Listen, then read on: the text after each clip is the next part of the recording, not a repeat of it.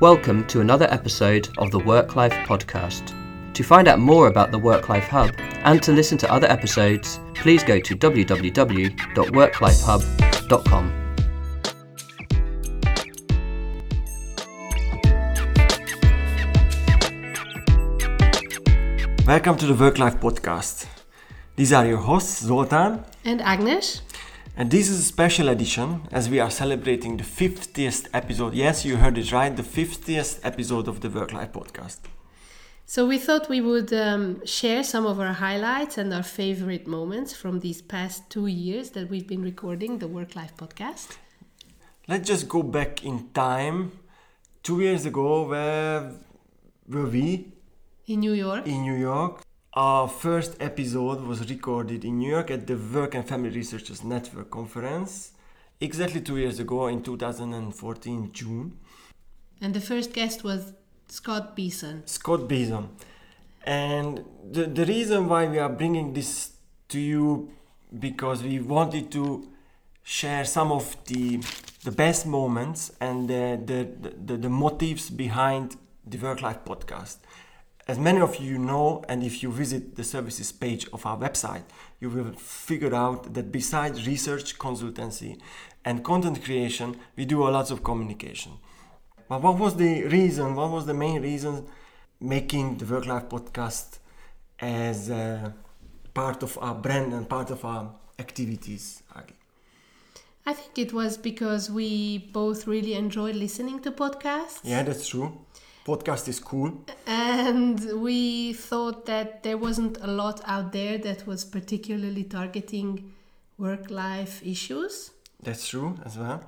And also, in addition, as you just said, to our consultancy and our research work, we really want to raise awareness about these issues and bring the latest research findings and books and thought leaders to as many people as possible around the world. Yeah, and we also attend many meetings. We travel a lot and we meet plenty of insiders, thought leaders and authors and researchers.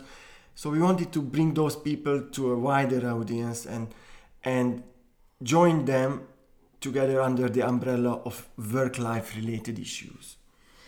Yes, and in addition to just finding some of the biggest names out there, so to speak. Yes. We also have different kinds of episodes, right? Yes, we have different kinds of episodes. Some of them are connected to the event where we work as media partners or where we speak or we are invited to be speakers. So we promote in some of our episodes those events and those conferences. And then we had some episodes where we really connected to policymakers. Yes. Policy, but also more policy informing researchers.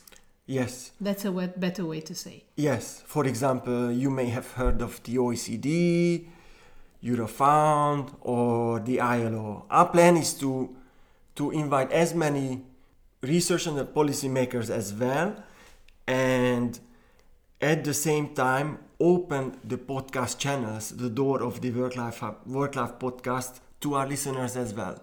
We have a fantastic example, Victor Yocco, who wrote us an email, and basically he suggested himself to be one of our future guests. So we invited him, and he was a fantastic speaker. Yeah, and he brought a totally new perspective to the podcast, something that we haven't thought about before. Yeah, so what was your favorite besides Victor? I think it would be difficult to say one favorite because I have many favorites and every conversation is unique, every guest is unique. But I think if you listen to the podcasts, probably the listeners are also able to tell. And I think Bridget Schulte was one where it didn't even feel like a podcast recording. It felt like speaking to an old friend. And that was great. I think you can hear that we actually had a lot of fun doing the podcast. Yeah, podcasting is fun. And it's about having normal conversations with someone or with two guests. We have reached a milestone in our 49th episode which we hosted 2 guests at the same time. So we're trying to break the mold and find our barriers or break our barriers by inviting new people, inviting guests from a different background compared to our previous guests or invitees, and also touching on different areas, different topics as well. Yes, and also we have, in 2016, we have really amped up our game when we started producing 1 episode a week. Yes. So that's what is our promise to our listeners, to keep doing that. So we have a great pipeline lined up. Who will be in our podcast show in the near future, Agi? I'm really excited. We have great episodes lined up for our listeners. We're going to be speaking to Sarah Jackson, who is the Chief Executive of Working Families in the UK.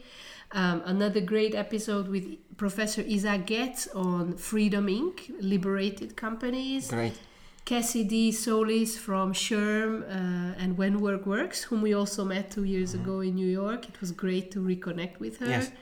Aviva Wittenberg-Cox about having gender parity and full equity in companies. So we're always on the lookout to bring you great guests. And if you know of someone or if you have an idea, then just write to us, get in touch by email at info@worklifehub.com, Twitter @worklifehub, Facebook, any social media you want, and we will invite them. So, Zoli, who would be your dream guest? My dream guest would be Natalie James from Australia, who is actually the Fair Work Ombudsman. And she has an excellent insight on gender equality, and especially as we have not too many guests from that part of the world, it would be great to have her insight on what's going on in Australia on gender and work-related questions, as we often deal with such issues also in our work and also in our podcast episodes.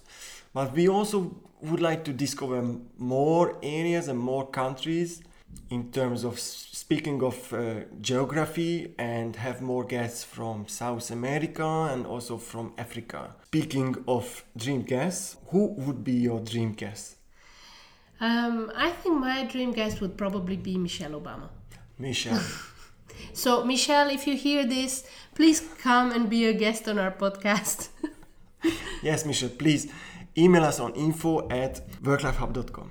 And now coming to the 50th episode. Yeah, let's celebrate. Let's listen to the 50th episode, in which we host Ken Matos of Life Meets Work, who is a VP for research, and he's going to share more about flexible work, especially in the US perspective.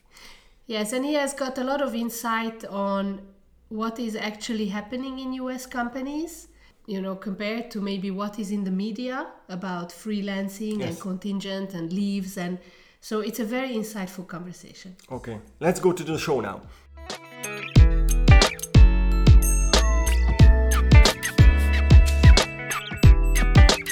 Welcome to the listeners of the WorkLife podcast. This is your host, Agnes, and today I have the absolute privilege to be joined by Dr. Kenneth Matos.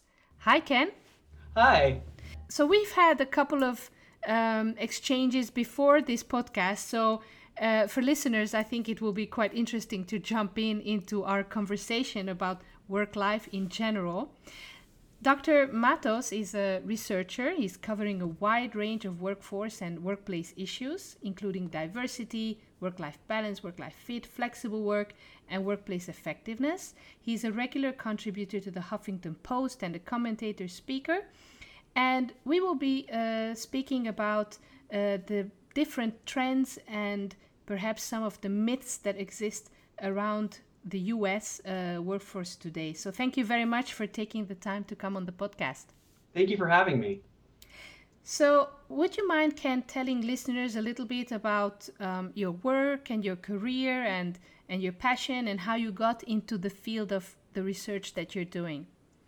Sure. It's actually a very circuitous route. I started as an organizational psychologist looking into issues of leadership and diversity and spent some time at the Department of Defense. I headed up some research on issues of racial and ethnic harassment and discrimination, and helped out with some work on lives for military spouses and what it was like to be a reservist who had a very interesting job set up where you were working a civilian job but also had a military career, and often a family as well, and how people manage to make all of that work together. From there, I went to the Families and Work Institute, where I headed up some, national studies, the national study of the changing workforce, looking at the experience of employees, and the national study of employers, looking at issues of employer policy around supporting employees and business functions. Thank you very much for sharing this. And so, already bouncing off of that, so you worked on these annual studies for employers over time. In your observation, in your work, what were maybe the most important trends that you observed in this work? So during the time that I was working on the national study of employers, I found a couple of trends that popped up. We were looking primarily at data between 2005 and 2016. And in that time, we found that during the recession, there was a lot of volatility. We saw employers changing up their policies quite a bit, generally along two seemingly contradictory lines. The first was an increase in support for day-to-day flexibility. So employers were more engaged with having employees adjust their schedules on a daily basis, or working from home on an occasional basis. They were less engaged with opportunities to take extended periods of time away from work. So things like sabbaticals and leaves, and being able to swap between full and part-time were things that employers seem to be less invested in. My guess is that this is because during the recession, a lot of employers were trying to accomplish more with less. They had fewer people on staff, and so they were more willing to engage with opportunities for people to fit more into their lives, to be able to work later if it meant that they had some family time in the middle of the day, but they were able to get a few people to do a lot of work in a way that didn't burn them out. On the other hand, when you have such a small group of people, it's a lot harder to say, all right, you can only work part-time, or you can go take an extensive leave, because I can't afford to have any real backup. So running lean, I think, is an interesting conundrum, in that it probably prompts more day-to-day flexibility, but makes it much harder to do anything that might take you away for a while. In the case of things like elder care, where it often can be extended times away, but it really is unpredictable as to when you might need it, that could be a real complication. So that was one of the sort of big trends that we saw. The second one is that post the recession, we seem to come to something of a status quo, and that the research seems to show that once the recession was over, a lot of employers sort of found what seems to have been a good place for them, and the numbers haven't really moved very much since then. So it seems that we're kind of in a lull.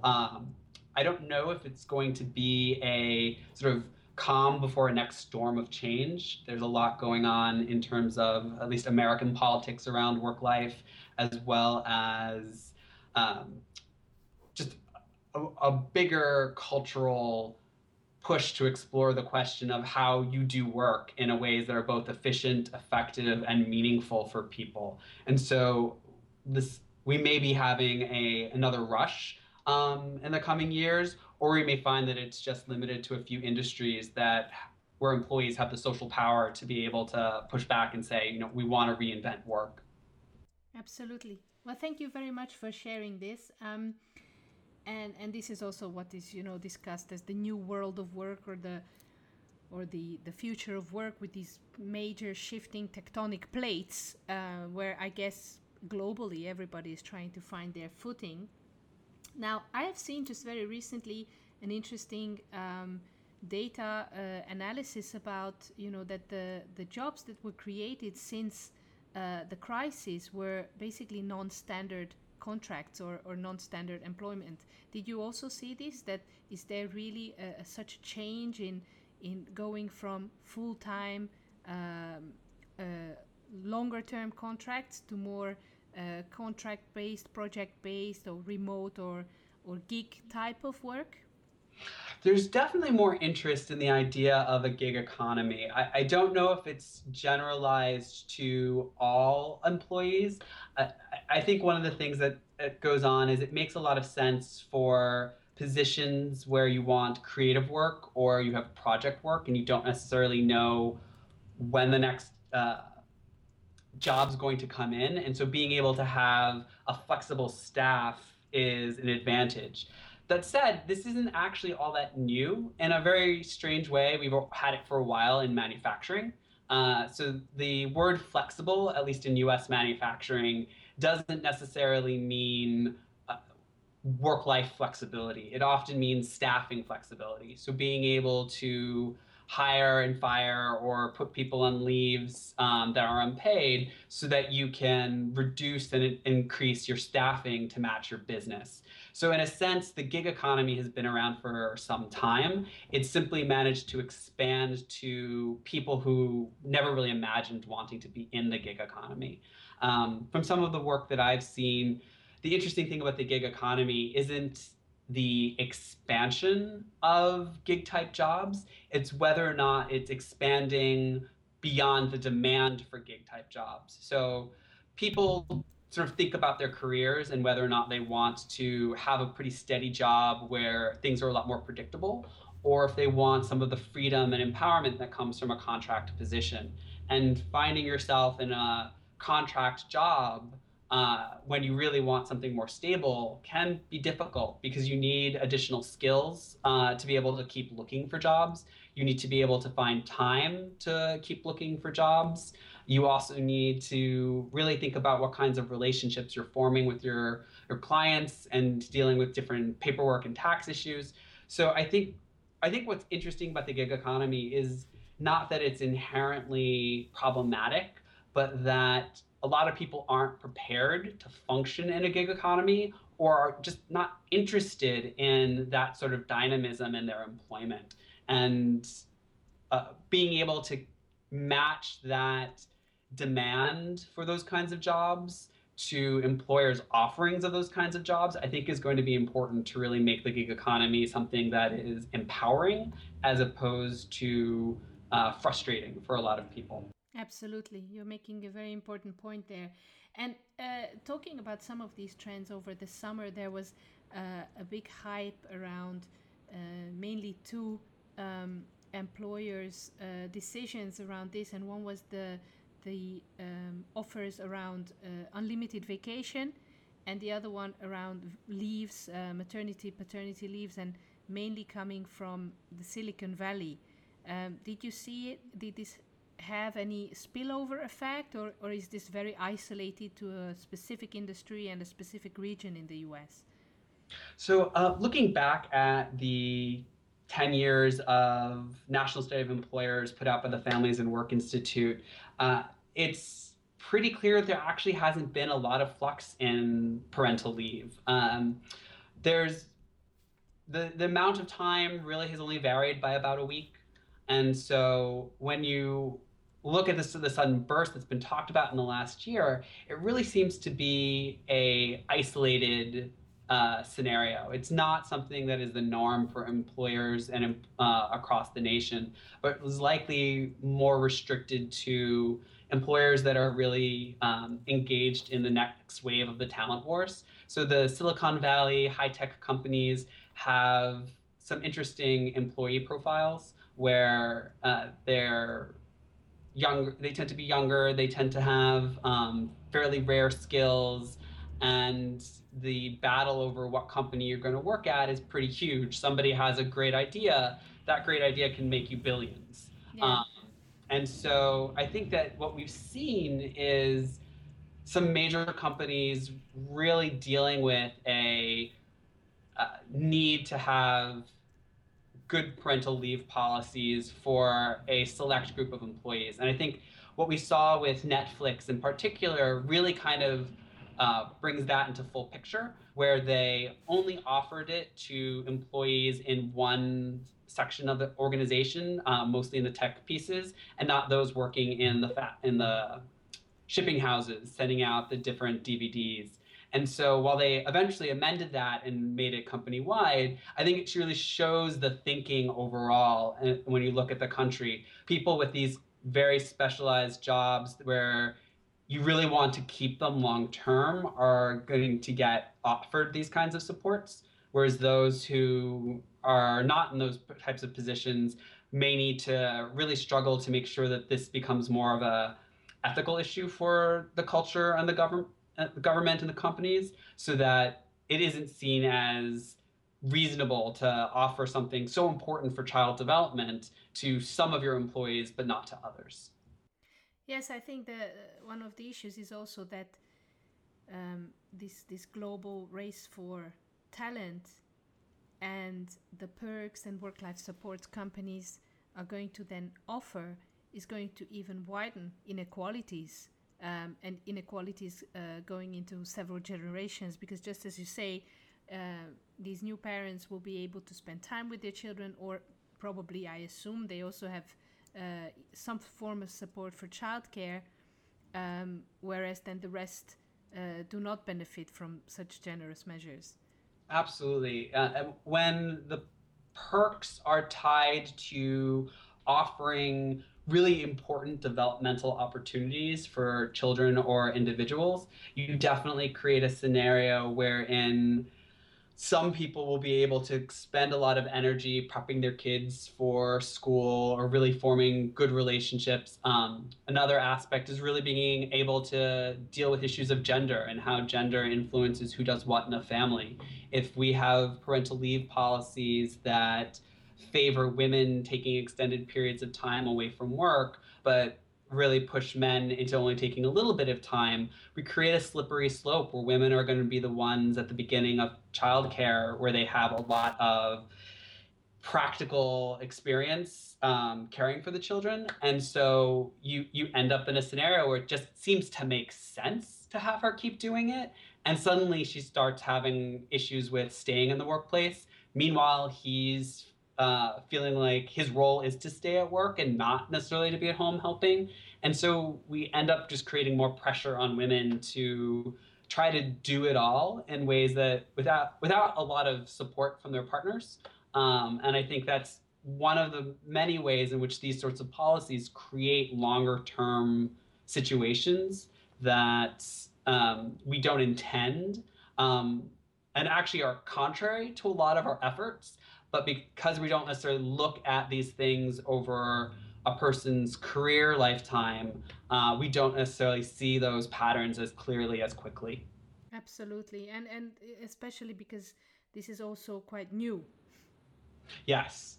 I mean, a lot of this is very new, and you can't really compare some of the older experiences to current experiences because the cultural reception of these programs are somewhat different. A woman taking maternity leave 20 years ago was simply seen as not committed. It, it, it was it didn't matter if she was planning on coming back or what her situation was going to be. It was just a reminder of all the weird gender rules that we'd imposed on everyone. Now you may have more of a social acceptance of it, but the day-to-day acceptance and the ways in which it interacts with how you get assignments or have opportunities to work on things that are going to advance your career become more subtle things, and they're much harder to pick out because nobody intends any sort of disparities in opportunity, but they emerge over time, and it's hard to take responsibility for fixing those when they were created so innocently. Yeah, and also I've read a case study about a very interesting law firm, and the legal practice is one where globally there's this culture of overwork. And one legal firm introduced a policy where it almost obliged or wanted to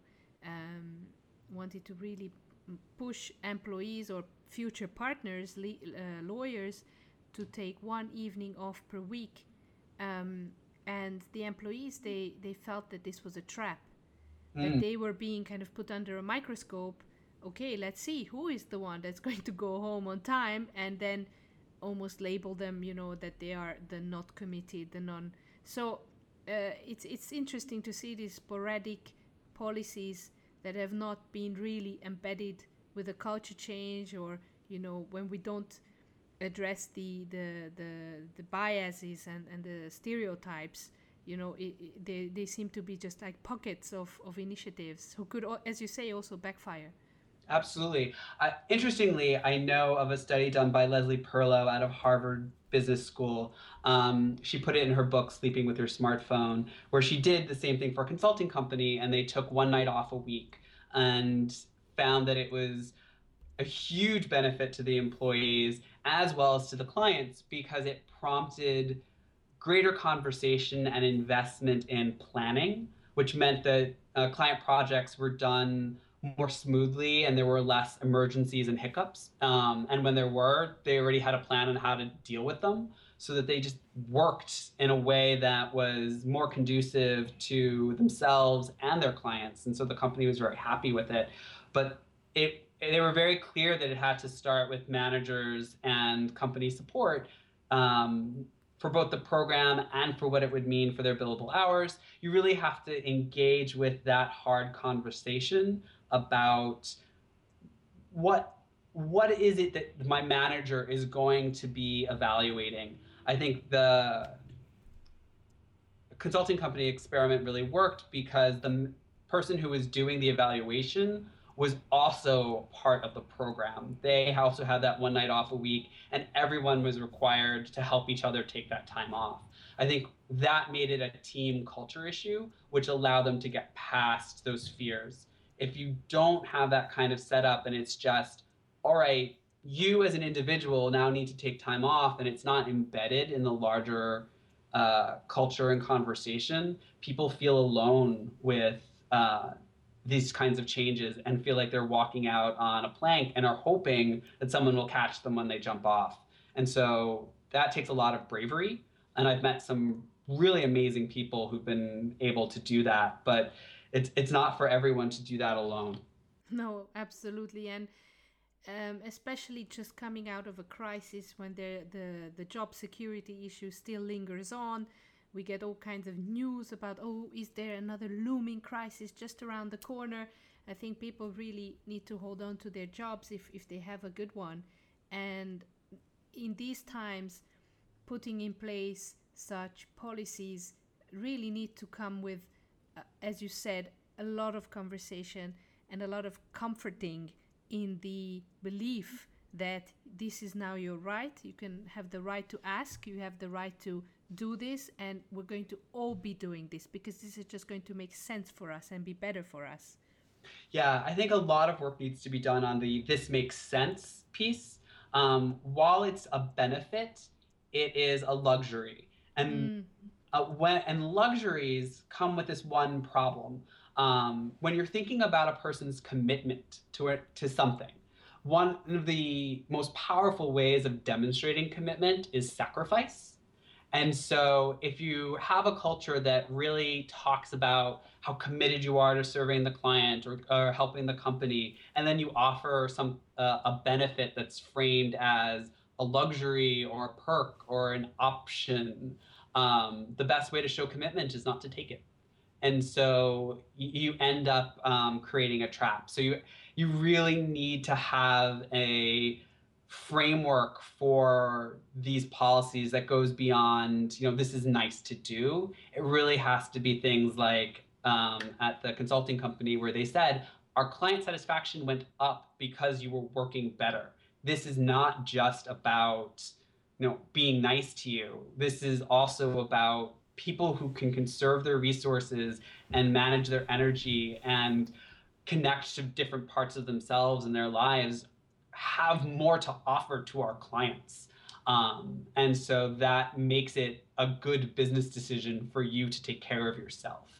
If you can get that in there, I think the culture is more likely to shift faster, and people will push each other to say, you're not sleeping, that means you're not doing as good a job. Go get some sleep, as opposed to, find some time in a mystical world where the day is 38 hours long to go and sleep.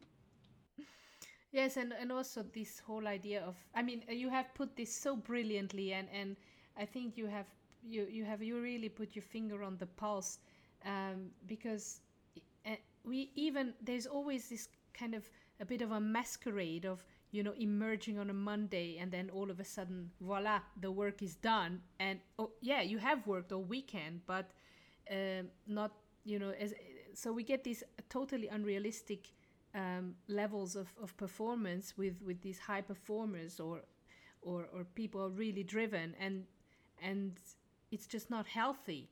And I think that in the discussion about advancing women, and the discussions around the glass ceiling and trying to identify these bottlenecks, I think women now more and more voice the fact that they are not ready for the trade-offs that role requires of them, maybe even implicitly and not explicitly.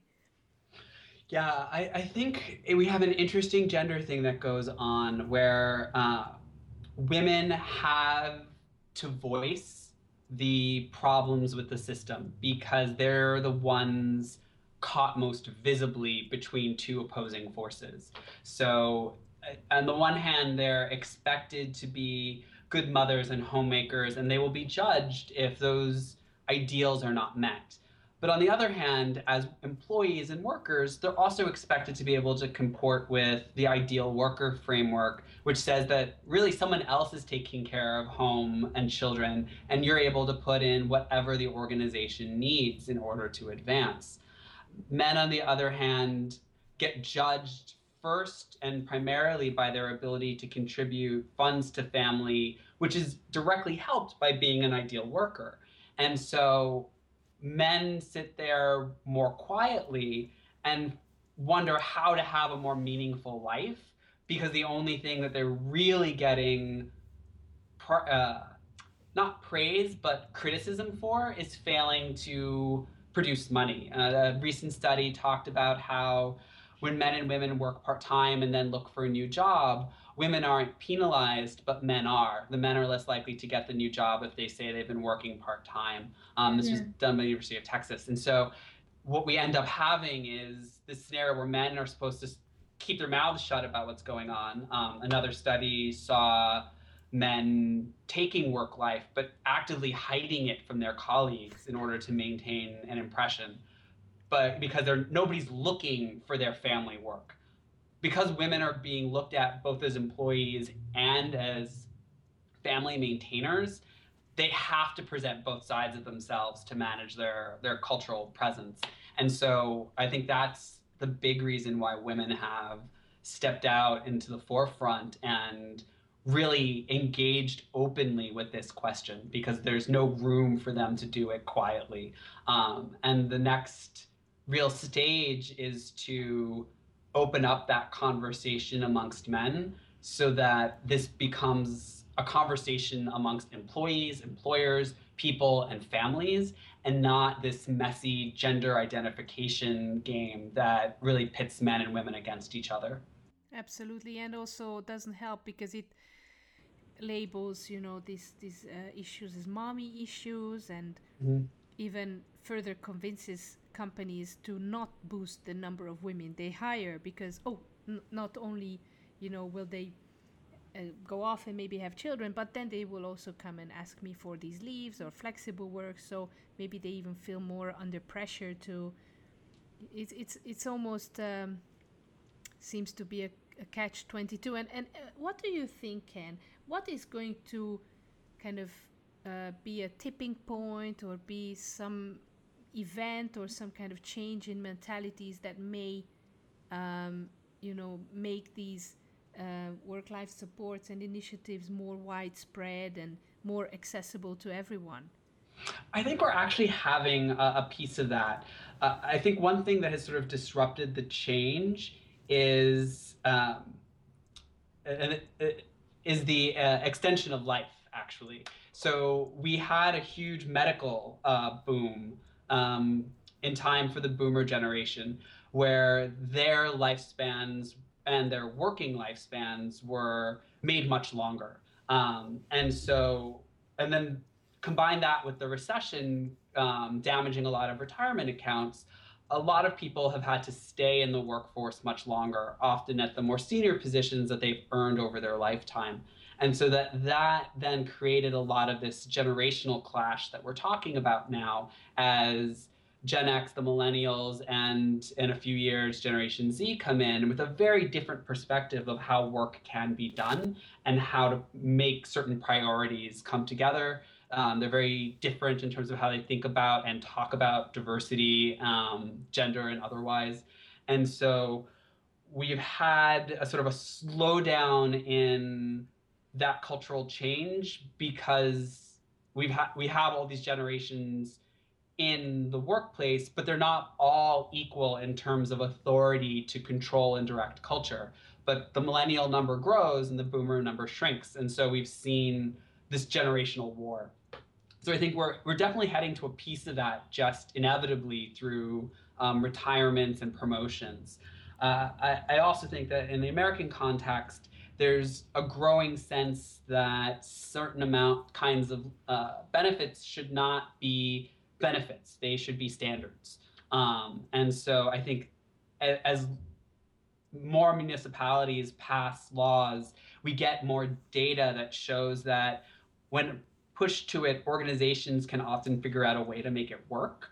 And hopefully more of them will step up and figure out these opportunities before laws are passed. But I think that that's another sort of potential tipping point that can make these work-life programs more normal. I think the other thing that we need to work on actively, because I don't think it's going to happen naturally, is really transforming the way we address some of the gender issues, primarily thinking about men as the point of intervention. I feel as though we've spent a lot of time trying to fix women, and women haven't done anything wrong. They don't need to be Thank fixed. you.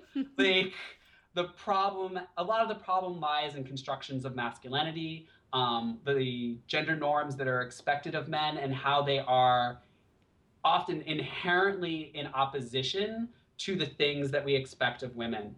And while women have become able to integrate a more complex gender identity with work and home, men are so restricted that they end up pulling women back in order to remain men in the traditional sense. And so the more we can start breaking down and addressing issues of masculinity in the workplace and what it means to be a man, the more we can remove these gravitational pulls that we end up enforcing on women as a result. And so I think that is a place where that is necessary for us to move past these are mommy issues to really, these are family issues, and these are societal issues, and these are employer issues, and talk about it coherently rather than breaking us into two gender camps and fighting it out.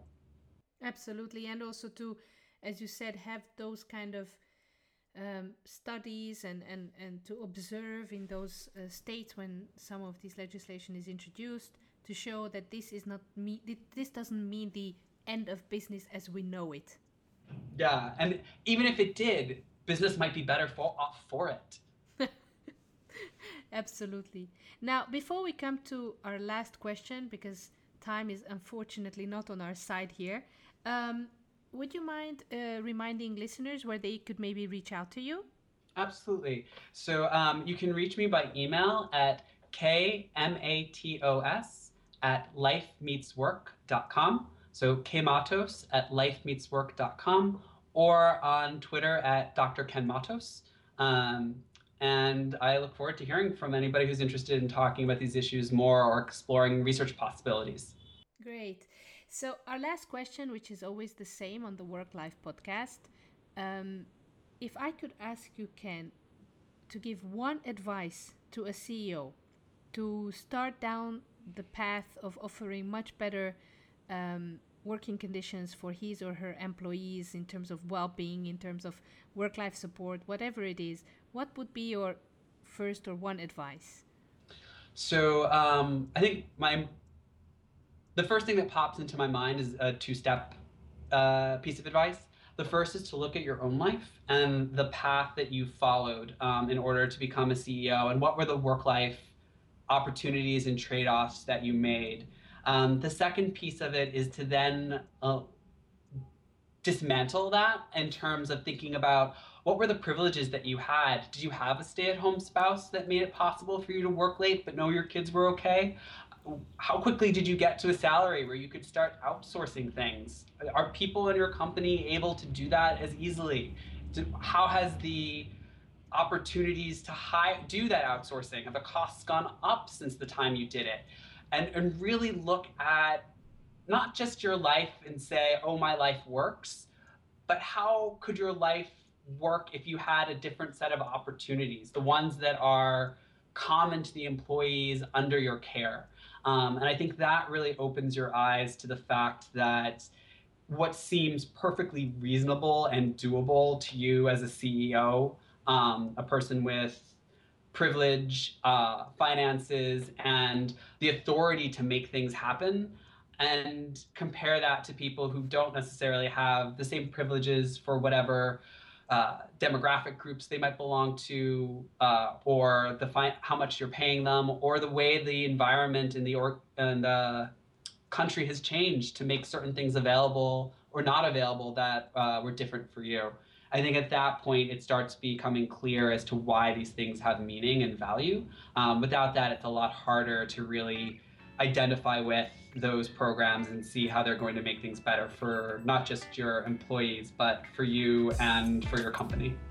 Absolutely. Well, thank you so much. I mean, it has been such a pleasure and a privilege to be exchanging with you on these topics for the past half hour. So thanks again, Ken, for taking the time and coming on the podcast. My pleasure. Thank you for having me again.